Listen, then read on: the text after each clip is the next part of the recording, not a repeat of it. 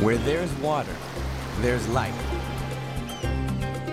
And nowhere is this more true than right here in South Florida's national parks.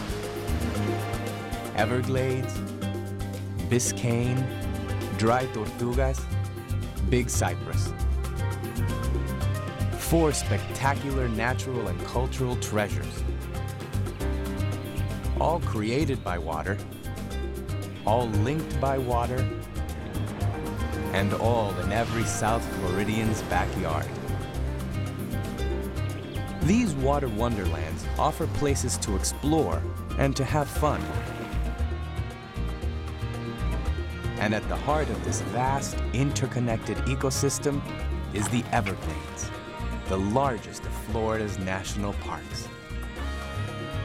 A 1.5 million acre wilderness, harboring a wide array of plants and animals, from the microscopic to the menacing. And slowly drifting over it all is the engine that drives the Everglades. Wherever you go, you are witnessing life-giving water flow through a great sea of grass. This is a river of life.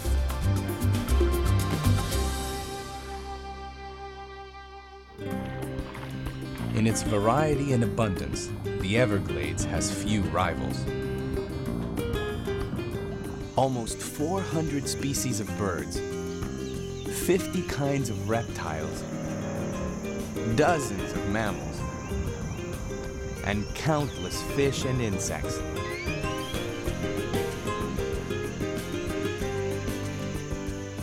Find refuge in these life-giving waters.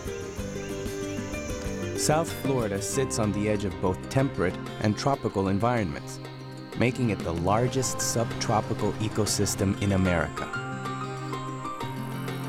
This means plants and animals from much farther north live side by side with creatures from the tropics.